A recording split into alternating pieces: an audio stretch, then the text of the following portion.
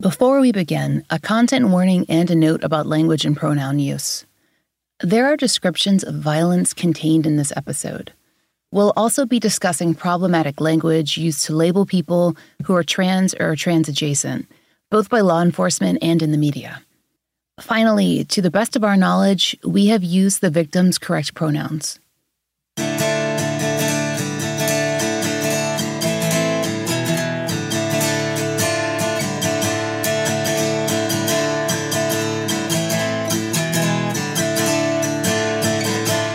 This is The Fall Line.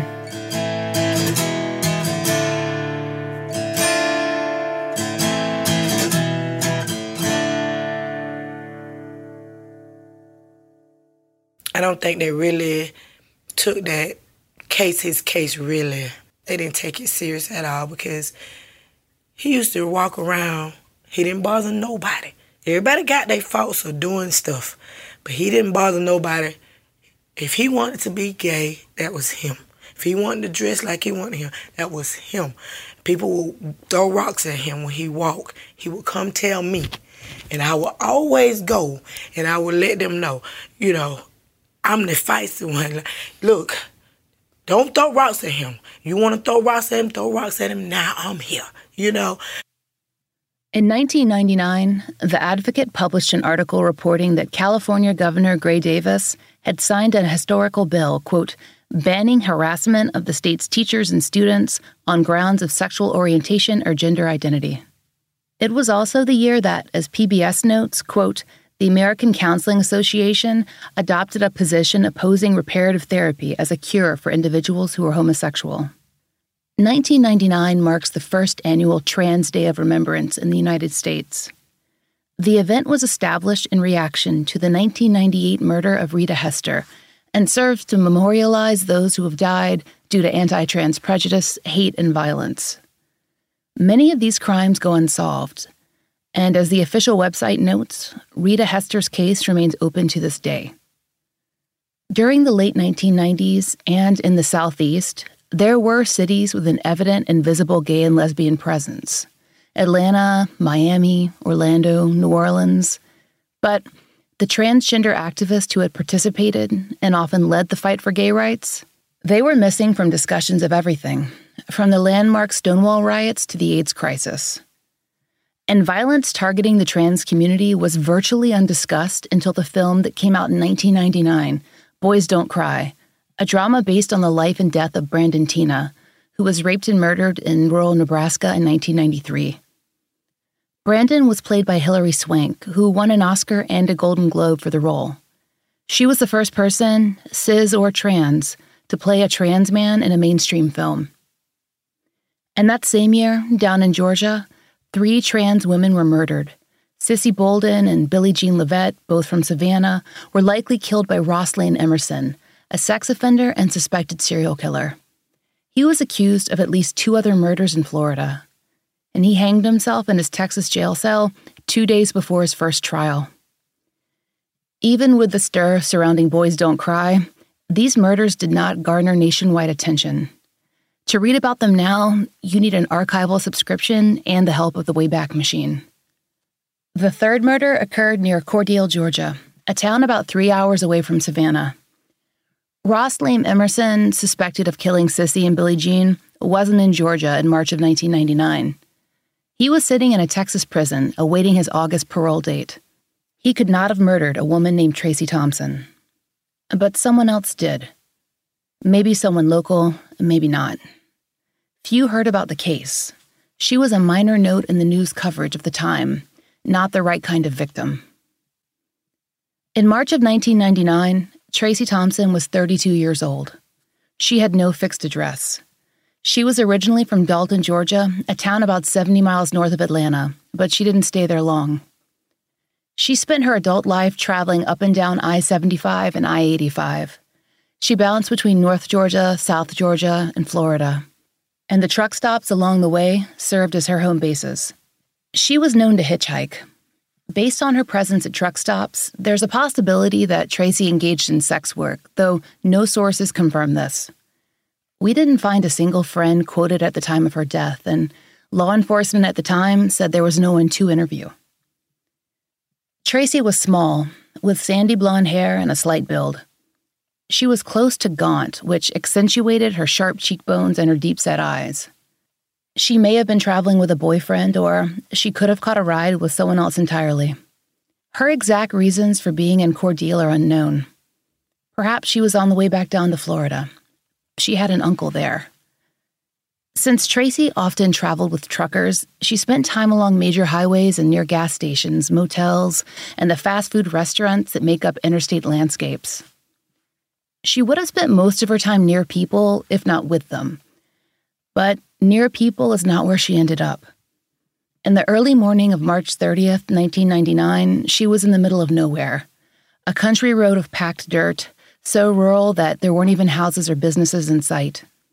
That's where, sometime around 3 a.m., she was beaten nearly to death and left to die. Tracey and her killer were isolated in a wooded area halfway between Cordele and Seville, Georgia. As the AJC reported, he used a bat to attack her, and the impact with Tracey's body left it splintered. A hunk lay on the wooded road.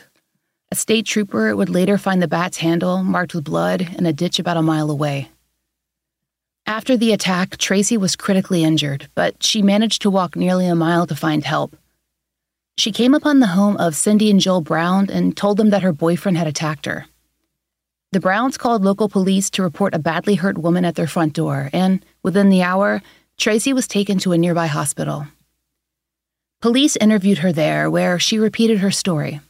Her boyfriend had tried to kill her, and she named her attacker, but was unable to provide more detail. And no family or friends were present at the time of her death. And then 2 years later, 2001, the Transgender Foundation of America was formed. In 3 U.S. states, bans on sexual orientation discrimination went on the books. Director Steven Spielberg stepped down as a member of the Boy Scouts of America Advisory Board in direct response to the organization's discrimination in regard to sexual orientation. In New Mexico, there was the case of Navajo teenager Fred Martinez, identified in the media as an openly gay male. Family and friends have actually described him as Two-Spirit. Martinez was murdered by an 18-year-old named Sean Murphy, who lived in the same small town. The Rocky Mountain News reported that Murphy beat Martinez to death with a boulder. He was caught when he bragged about the crime. Just 2 months later, Gary Reynal, an openly gay man from Kansas City, was sexually tortured and then murdered in a horrifically violent attack. His friends and family felt that it was a bias-based crime.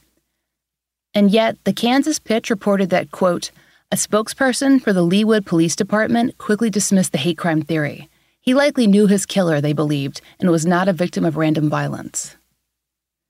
At the time of the article's 2001 publication, the victim's sister was trying to get his case covered on America's Most Wanted. But his murder remains unsolved today, and we found no further news coverage. And then, again, back down to Georgia. January of 2001 in another small town. This time it was Ashburn, just about 1 county over from Cordele. The drive between the two cities is about 20 minutes, give or take. Robert Martin was 32 and a native of Ashburn. His family had deep roots there. Robert walked nearly everywhere he had to go. Between that habit and his membership in an established Ashburn family, Robert was known by most in town. January 11th, 2001 was like many other nights. In the early morning hours, he left a local nightclub and walked toward his house. It was a route he took several times a week. His path, as always, involved a well-used shortcut through an abandoned school. But on that night, Robert didn't make it home. He was found by a man who'd been out walking his dog. Robert had been savagely beaten and left unconscious in a breezeway. And he remained in a coma for 6 weeks, eventually dying of his injuries. He never had a chance to tell his family who'd hurt him. On the surface, Tracey and Robert lived different lives. Tracey, a white woman from North Georgia, lived what the media called a transient lifestyle. She came from a military family and was the oldest child. We can't identify her friends or romantic partners, and location specifics are hard to track. It's easier to figure out where she traveled based on her arrest record than on any story shared by loved ones. And Robert was a Black man who was described as having had cognitive disabilities. He lived with his mother, Geraldine, and his brother, Reginald, and Robert helped care for his nonverbal brother, who also had cognitive disabilities, and who relied on Robert for companionship. Robert mostly socialized with family, though he had a few friends who'd travel further out of town. Not that any big city was truly close to Ashburn. Robert didn't go, though. He preferred to stay home, where he could chat with neighbors and talk to everyone on the street. In fact, he talked to just about anyone about anything. And his cousin Shirley thinks that inclination could have led to his death. What Tracey and Robert had in common is evident when one reviews media reports about their cases. Journalists and law enforcement have struggled to describe both victims, and the word, quote, transvestite has appeared more than any other term. Quote, man in women's clothes and, quote, crossdresser were other common descriptors. In both cases, the pronoun he and the designation man were used, though they were only appropriate for Robert. The descriptions of what Tracey and Robert were wearing, or may have been wearing, often get more column space than the actual crimes. In Tracey's case, homophobic and transphobic descriptions are used in both news articles and in television coverage. Only more recent pieces, including the excellent article by the Atlanta Journal-Constitution's reporter Nancy Battersher, properly identify and describe Tracey. In 1999, the reporting provides a snapshot of some of the local reactions to the murder. For instance, at the time of Tracey's death, a Cordele resident named Fred King told the Associated Press, quote, "They say he was wearing a dress. Most people in this area would say, hell, he needed killing."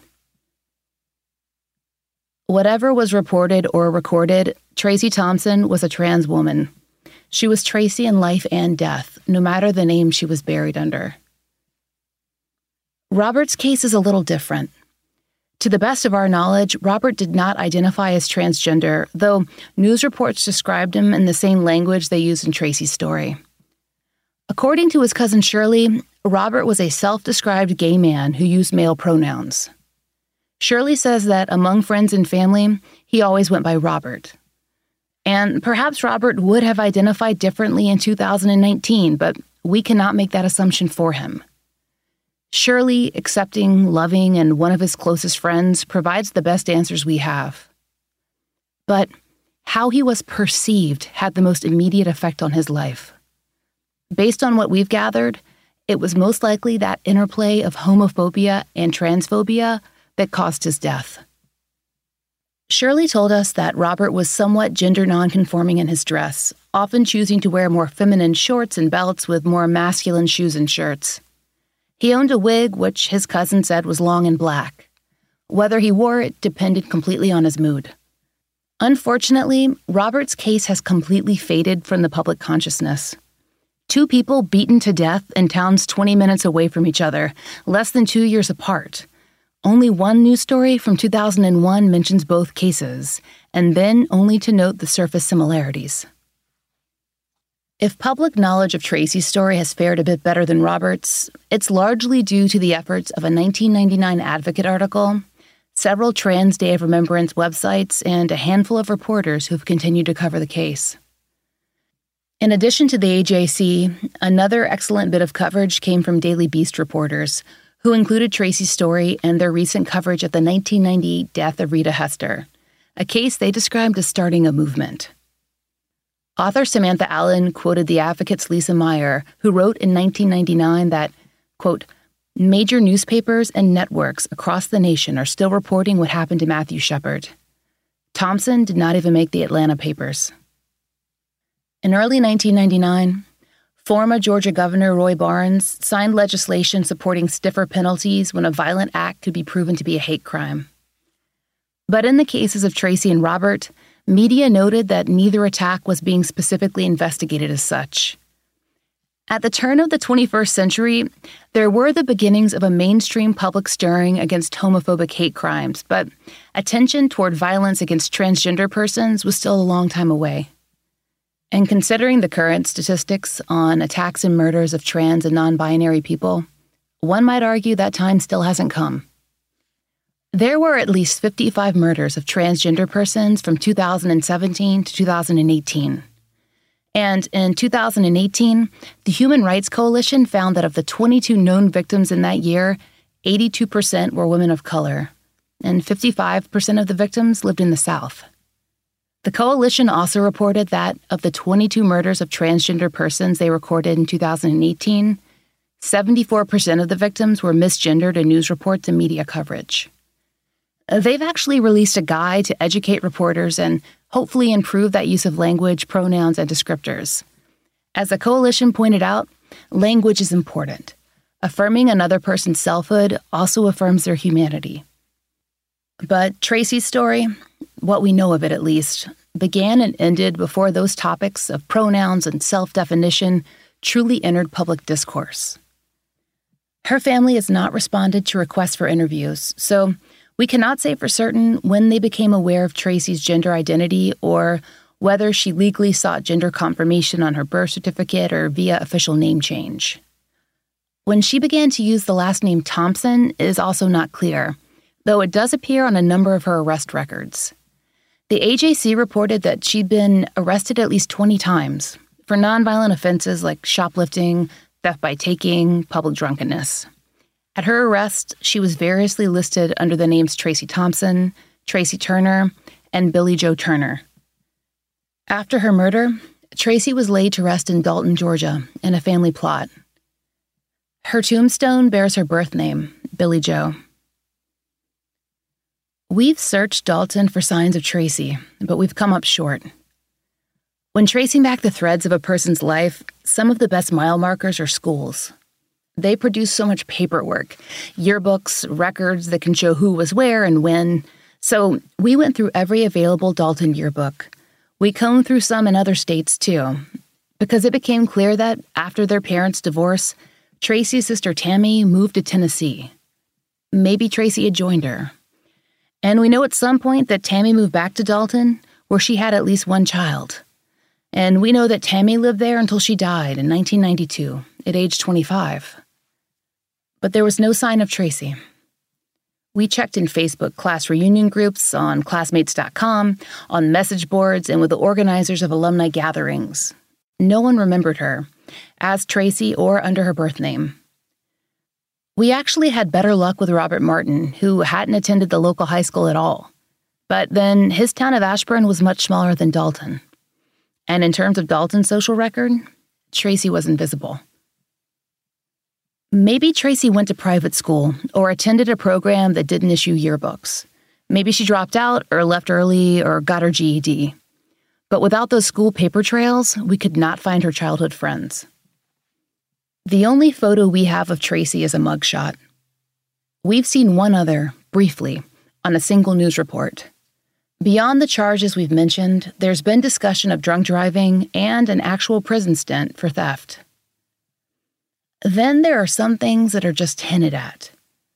Again, based on her continued presence at truck stops, there's the possibility that Tracey may have intermittently or regularly engaged in sex work. A 1999 Augusta Chronicle article specifically describes her as, quote, hanging around truck stops dressed like a woman. The same article refers to her, quote, lifestyle. To talk about victimology, we need to examine the various issues that would have affected her as a poor, housing-insecure trans woman in the 1990s. The possibility of sex work would further add to that equation. And maybe that wasn't Tracey's situation, but it was and is a reality for many others. Our culture's unwillingness to protect sex workers has a direct effect on the rates of abuse and murder they experience. The intersection of sex work and trans identity was the focus of a groundbreaking 2015 report called Meaningful Work: Trans Experience in the Sex Trade, and it was authored by members of the Best Practice Policy Project, the National Center for Transgender Equality, and the Red Umbrella Project. The study, which began in 2008, included, at the time, the largest survey ever conducted of transgender individuals, about 6,400 people.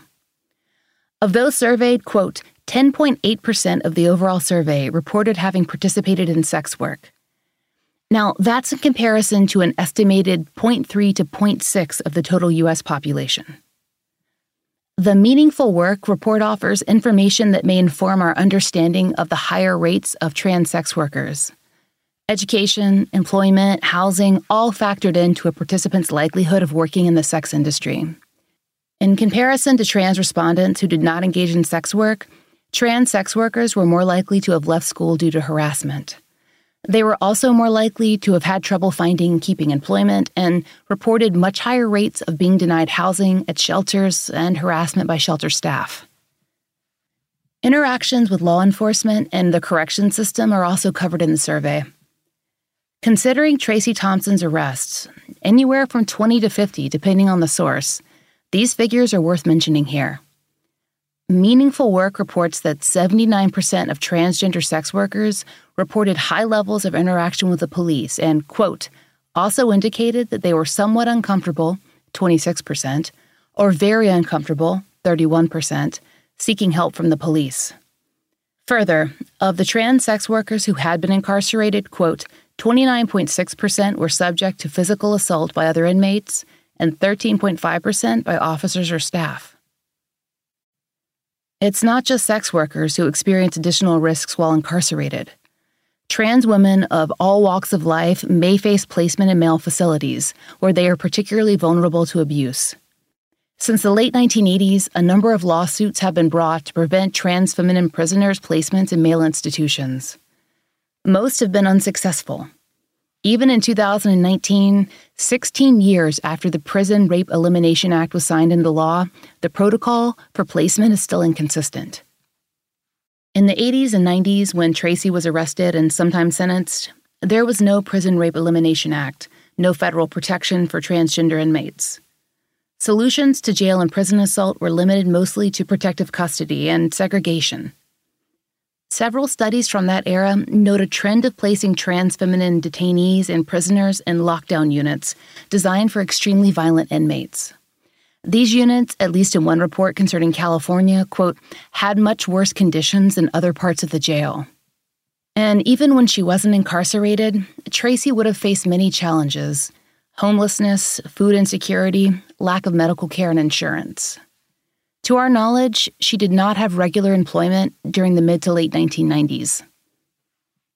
Tracey may have had at least intermittent access to hormone therapy, but it's likely that consistent, monitored treatment would have been difficult for her to achieve. In the 1990s, trans people who could not obtain prescriptions for hormones had limited options. Ivana Black, a woman from New York who began her transition in the 90s, was interviewed by ABC News in 2016. She told reporters that she first used birth control pills and then arranged to buy estrogen, mostly in shot form, and androgen blockers from others in the community. Sometimes she used street dealers.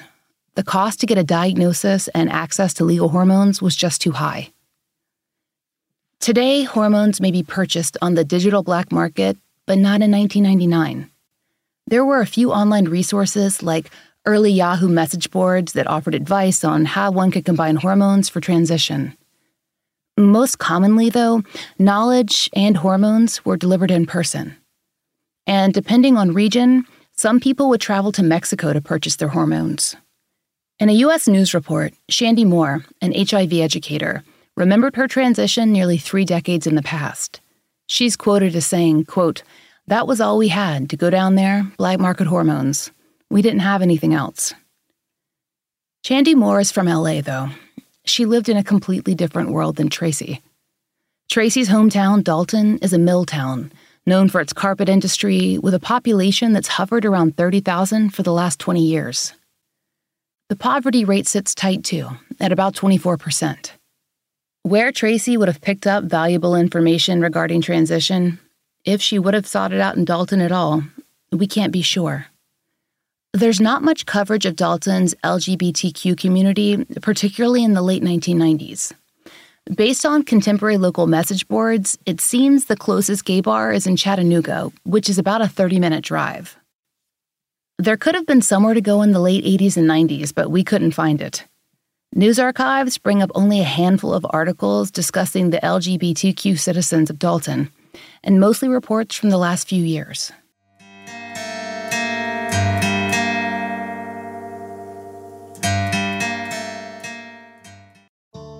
Stress, sleep, recovery, whether we're in the gym or at work, these things shape how we perform. One thing we've both added to our daily routine, and it's helped make a noticeable difference for us, is NuCalm. Brooke told me about her NuCalm experience this week. She's been using it while her baby naps, so for her, the 50-minute reboot session is perfect. It's a little time she can carve out of her day to relax, de-stress, and, well, reboot. By the time the baby's awake, Brooke feels refreshed and ready for the rest of her day, too. It's imperative to your health and happiness to be able to manage stress and not be managed by it. NuCalm gives you the power and control to relax and recharge anywhere, anytime. Own the day with NuCalm. NuCalm is the only stress management system of its kind, clinically proven in over 1 million sessions to improve your sleep, reduce your stress, and boost your recovery without drugs and side effects. The NuCalm system uses cutting-edge neuroscience and consists of 3 non-invasive and non-pharmaceutical items, all of which are included in your monthly subscription that costs less than a daily cup of coffee. The whole process is easy to use and to work into your daily routine to achieve better sleep, reduction in stress, and boost in recovery. Do what we did. Own the day with NuCalm. We have a special link set up specifically for our listeners. Go to fallnucalm.com and get 50% off your 30-day subscription of NuCalm and their money-back guarantee. That's fall, NuCalm.com. Fall, NuCalm.com.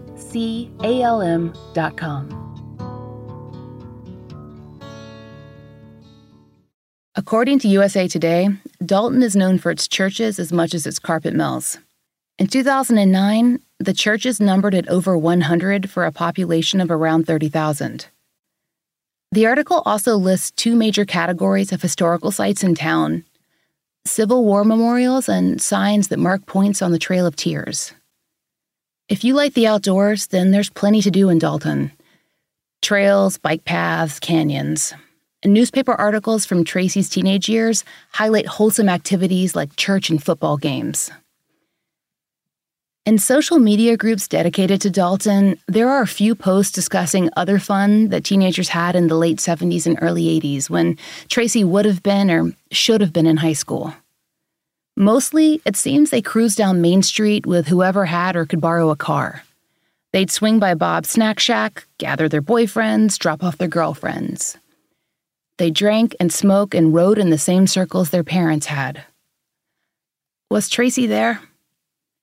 Did she ride in those cars drinking Boone's Farm out of a Crystal's fast food cup? And did she feel at home or alone? If she was there, we can't find anyone who remembers, or who is willing to admit remembering. As in the case of Elia Banderas, what we can tell you for sure is not nearly enough. We know that after Tracey's parents divorced, her father moved to Tennessee, where he remarried and had at least one other child. Tracey's mother stayed in Georgia and would be buried there, only a few years after her 2 children, in a small family plot. Tracey's father died in Tennessee. His obituary mentioned all of his children as well as his ex-wife. 2 of Tracey's siblings, at least, are still living. We tracked down the son of Tammy Turner, the sister who died in 1992. He was kind enough to share what he knew, which wasn't a lot. He knew that he had a relative whom he knew as his, quote, uncle, who died in the late 1990s. His genealogical research was based on the same records we all use: newspapers, death certificates, ancestry trees, find a grave. He couldn't tell us anything that put Tracey on that rural road between Seaville and Cordele, Georgia. Here's what we do know, though. That night, she wore jeans and a blouse printed with small flowers. Even for South Georgia, it was a warm March, around 71 at the height of the day. It was dipping below 60 when Tracey stumbled up to the door of Joel and Cindy Brown. She was likely in shock. Maybe that's why, as the AJC reported in 2017, The Browns were asked for water, a blanket, and a place to rest. Every 90s-era article on this case mentions two things. Some version of the statement that the Browns, quote, at first thought she was a woman, and that they called 911. In 1999, the Augusta Chronicle reported that Tracey was conscious and talking on the way to the hospital. She spoke to police and staff after she arrived, and this is backed up in more current news reports. Macon's Channel 41 News provided cold case coverage of Tracey's murder in 2015 and noted that it was the county's only unsolved homicide. They quoted GBI agent Steve Weathersby, who indicated that Tracey was interviewed by both GBI agents and local law enforcement, and that she spoke to nurses. The repeated phrase in all reports is that Tracey said her boyfriend had attacked her and that she had named him. Weathersby indicated that Tracey, who'd been in and out of consciousness, died when her brain swelling couldn't be controlled. The original agent who spoke to the press in 1999 had at the time told the Augusta Chronicle that, quote, the motive could have been robbery, sex, or hate crime. We just don't know. Something that came up in numerous reports was how the investigators interpreted the word boyfriend. At least one news outlet referred to the attacker as an ex-boyfriend, and another reported that investigators were considering, quote, boyfriend as a possible replacement for another word.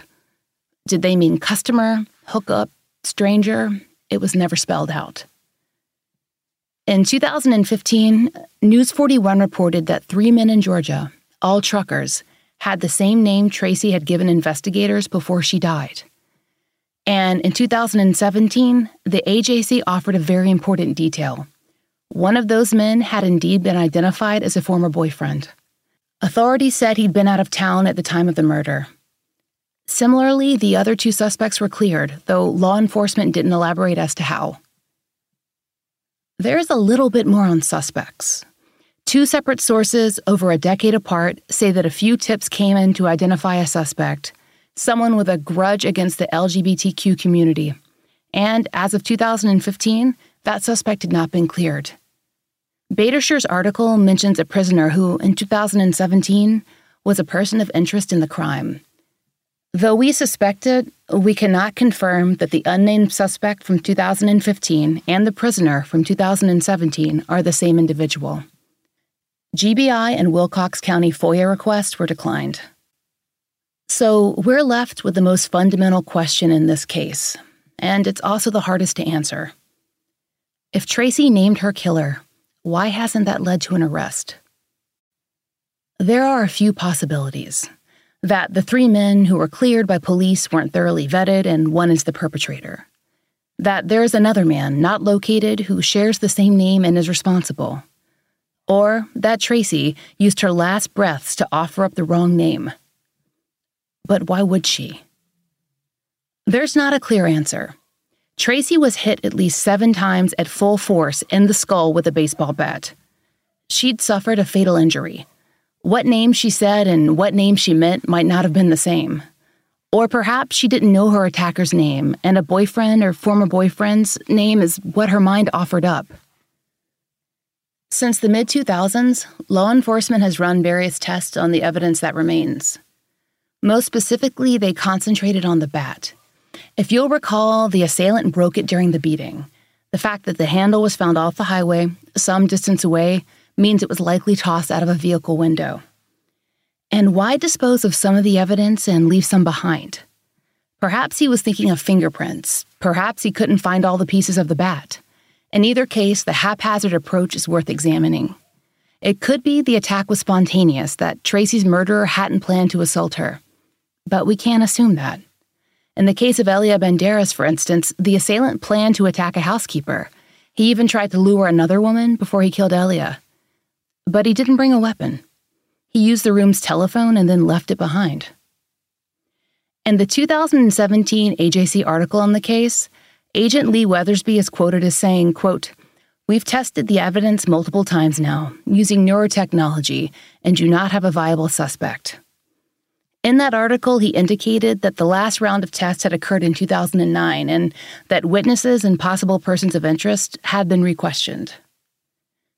In a separate statement to News 41 in 2015, Weathersby said that he reviews the case on a quarterly basis, and he explained some of the difficulty in tracking down information on Tracey's movements, and this is a direct quote. Quote, "No one was really close to him at the time this occurred. There's nobody who was traveling with him that we have been able to locate." The television broadcast includes otherwise unreleased crime scene photos, and the second photo we've ever seen of Tracey. In it, her hair is longer, and she wears black eyeliner. The other featured images include a pair of blood-spattered Ked tennis shoes, a bloody branch, and a splintered bat and handle.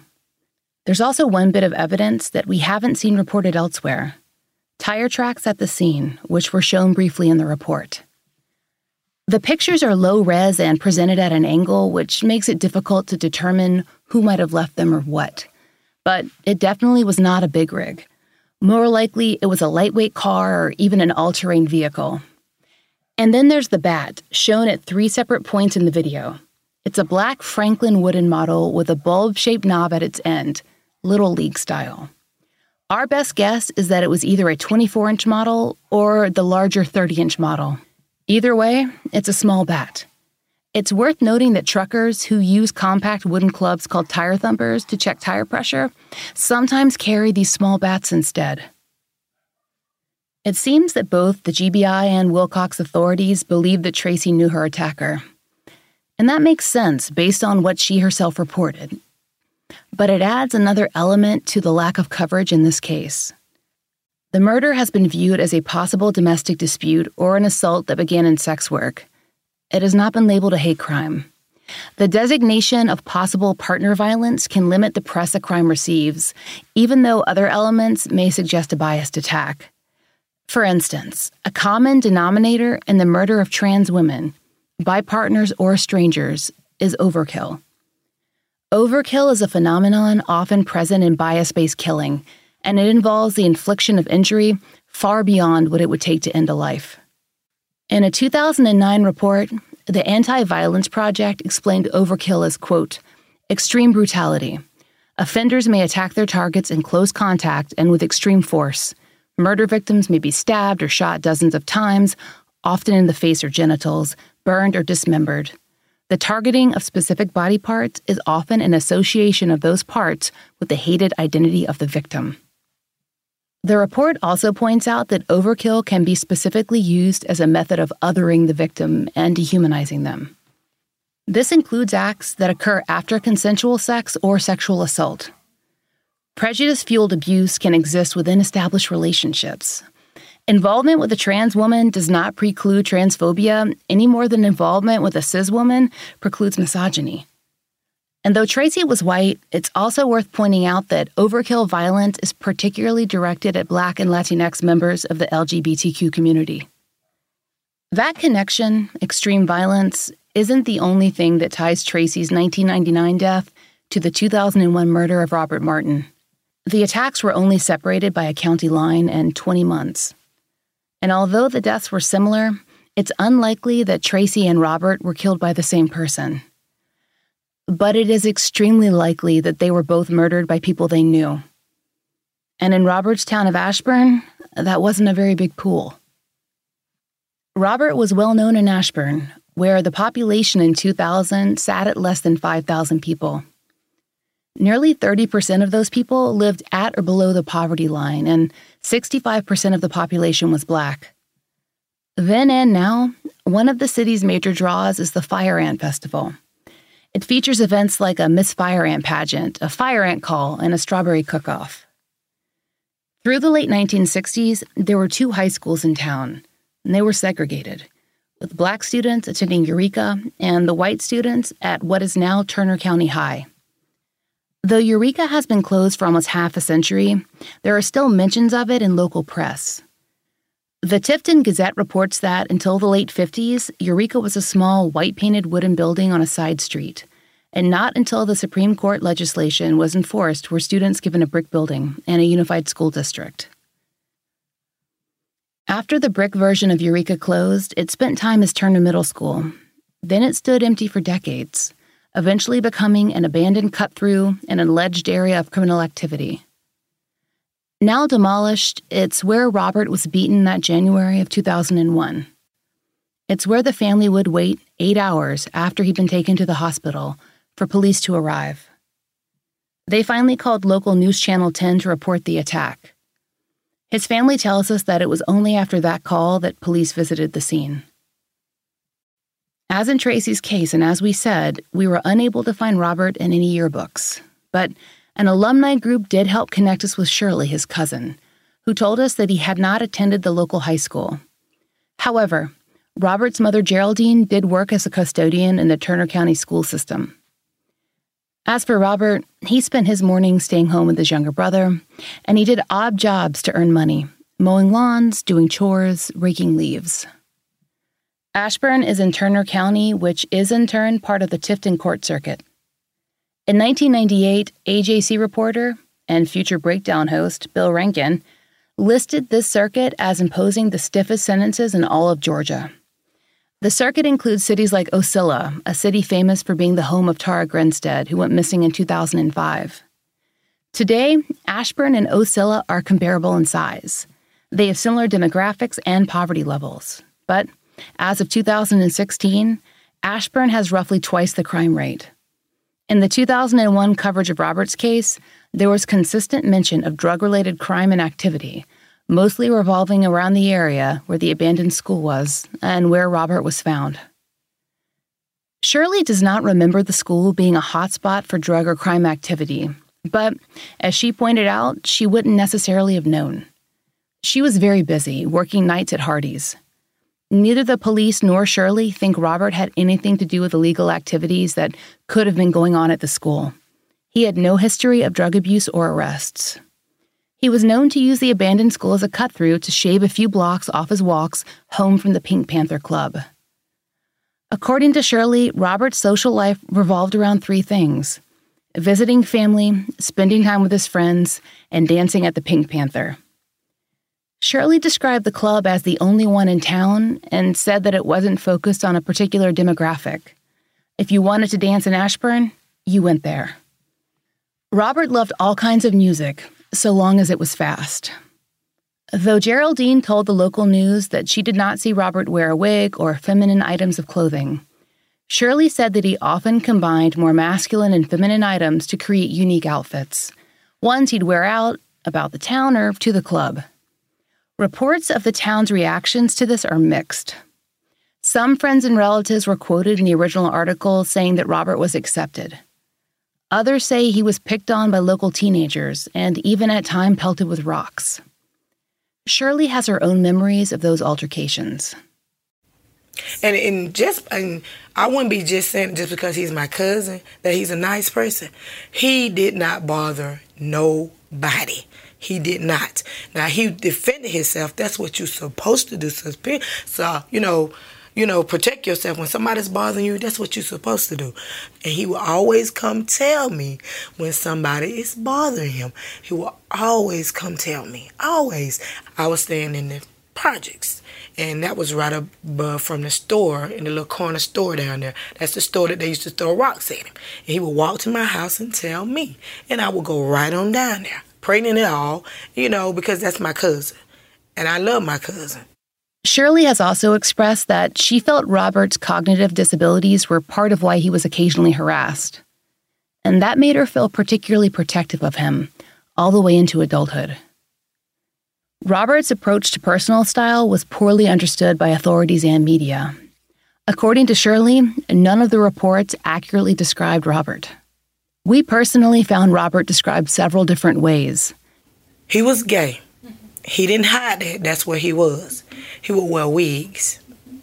And I think, and shorts. He would wear shorts. You would never really see him in any dresses or skirts. He would always wear wigs and shorts. That's what he would wear.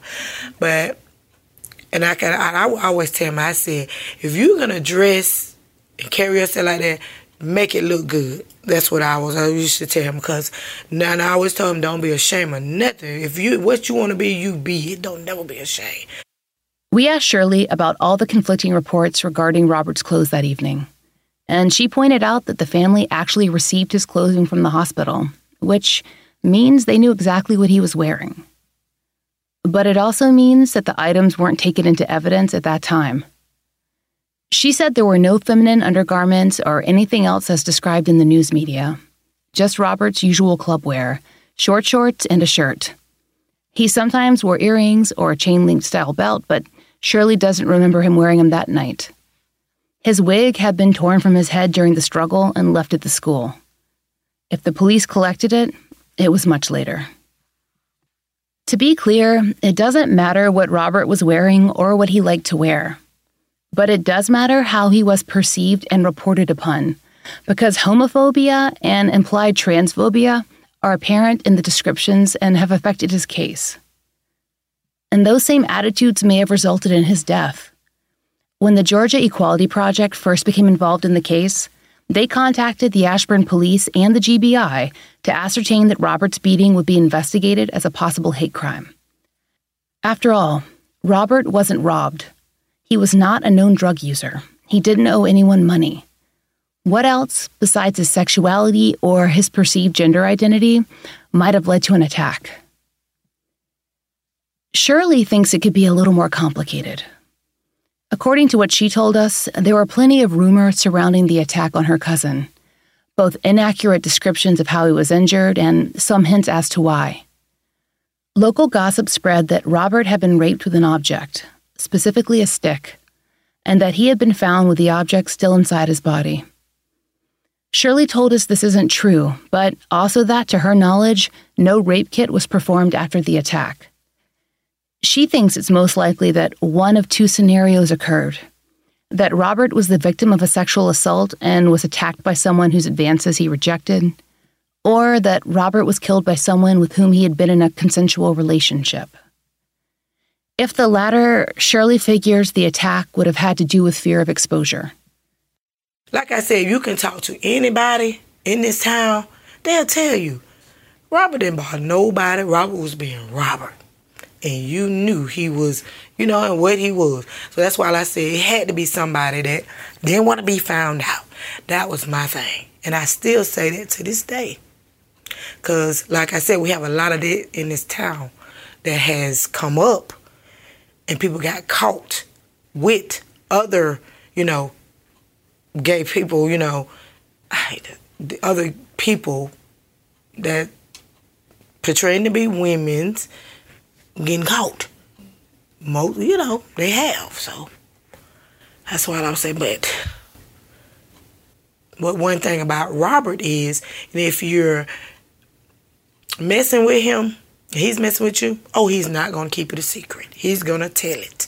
So that might have been another, that's why we always say, it might have been, somebody that wouldn't want to be found out. The same kind of behavior has been seen in many homophobic and transphobic attacks, including sexual assaults. The Human Rights Campaign reported that, quote, 40% of gay men and 47% of bisexual men have experienced sexual violence other than rape, compared to 21% of heterosexual men, and that, quote, 47% of transgender people are sexually assaulted at some point in their lifetime. Those attacks include intimate partner violence. As we noted, a relationship does not preclude homophobia and transphobia. In Robert's case, the possibility of being involved with a man who is perceived or known as heterosexual could have added another element of danger. Shirley believes there were men in Ashburn who were not willing to be known for moving outside of heterosexual norms and who would commit violence to protect their reputations. And the attack was brutal. Robert was bludgeoned, but he fought hard. Shirley said he knew how to, and that he had to know how to. He'd been known to carry a straight razor. That night, the family saw drag marks in the dirt, blood spattered, Robert's belongings scattered as if the fight had moved. They had plenty of opportunity to notice those details because there was no crime tape. Robert was unconscious when the man who'd been walking a dog through the abandoned school saw him. The dog walker, who was later questioned by police and cleared, called 911, and the story began to sift through town, with calls going out to family and friends. Shirley remembers being at work when her uncle called her. Robert was taken to the hospital, and his family followed. It was only on their way home much later that they realized there was no police tape at the abandoned school.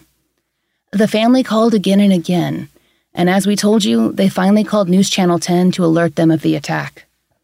After authorities finally arrived, Shirley says the scene still wasn't secured, that instead a search was done using the flashing lights of fire engines as a guide. She watched the local news station interview the former sheriff, who she remembers as being uninterested, or maybe unconcerned, that his officer hadn't put up tape. We've been unable to locate this footage, so we cannot verify her memory. But there are various reports that mention a few issues with the crime scene. Later, when the GBI's agent arrived at the hospital to speak with Robert's family, Shirley remembers him expressing surprise at the way the scene was handled. The GBI's Perry office became involved in this case, which was notable at the time because its special agent in charge was Tom Davis, who gained national attention during the Olympic Park bombing of 1996. He was the person who was actually with security guard Richard Jewell when the bomb was discovered. In Robert's case, the GBI went on to offer a $1,000 reward, but to our knowledge, there were no significant leads. If Robert's clothes were given back to his mother, Geraldine, then it's unlikely that any evidence was gathered, and Shirley remembers no discussion of any other forensic testing. Some may have been run, but we have not found any record. Unlike Tracey, Robert was never able to name his attacker. He never regained consciousness. He was in the hospital for a little over 2 months. During that period, the GBI agent, Tom Davis, told the Associated Press that, quote, "We haven't received any leads in a couple of weeks. We're in the process of trying to stir things up." But there wasn't much to stir up. Most in town had no idea who could have hurt Robert. A local man named Robert Bird, who Shirley remembers as a friend of the family, told the Augusta Chronicle, quote, "He had friends all over Ashburn. I don't know of anybody in Ashburn who'd want to do it." And Shirley heard a few more rumors, mostly about drug dealers who might have been motivated by robbery. But that didn't make sense. Robert carried so little money that no one would want to rob him. The Atlanta Equality Project actually sent a representative down to Ashburn, and according to the Associated Press, quote, to Ashburn specifically to provide support for the victim's family. The group also hired an attorney to act as an intermediary between the Martins and authorities.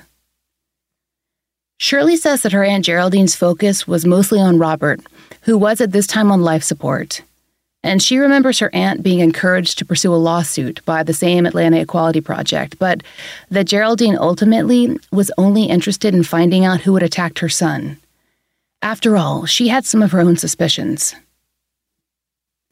Before, when it first happened, my aunt used to always say, "They killed my baby."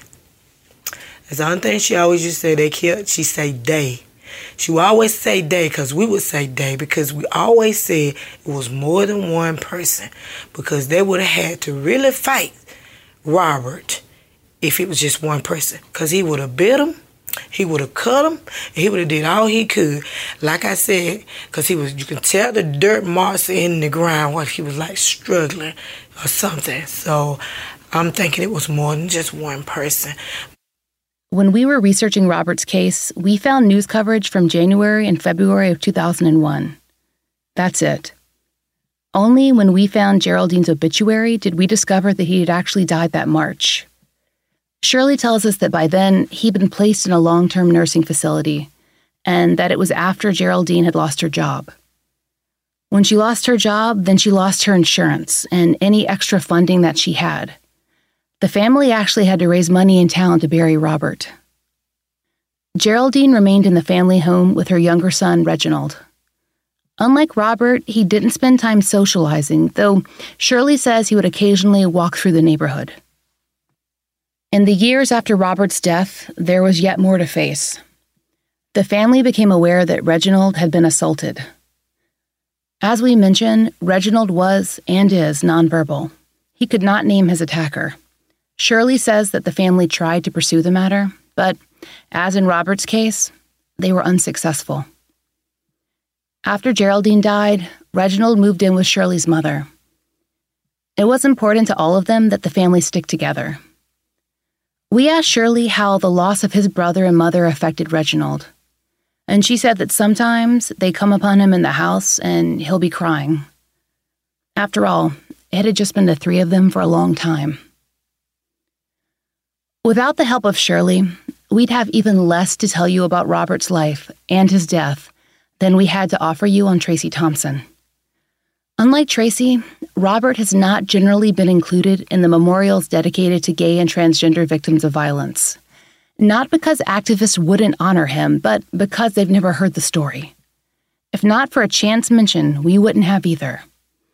It's not that Tracey's 1999 news coverage was more sensitive or more informed. There was just more of it. We can't say for certain why such a similar attack and death would have made less media impact. It could be race, could be the involvement of law enforcement, and their interest in solving the case. Maybe it's both. But there's something to be said for the kind of headlines that surrounded Tracey. Her life was painted as lurid and freakish, and her death as a foregone conclusion. She was in a town of strangers when she died, an outsider in every sense of the word. Robert gets some of that same treatment, but there was family, people to say, we loved him.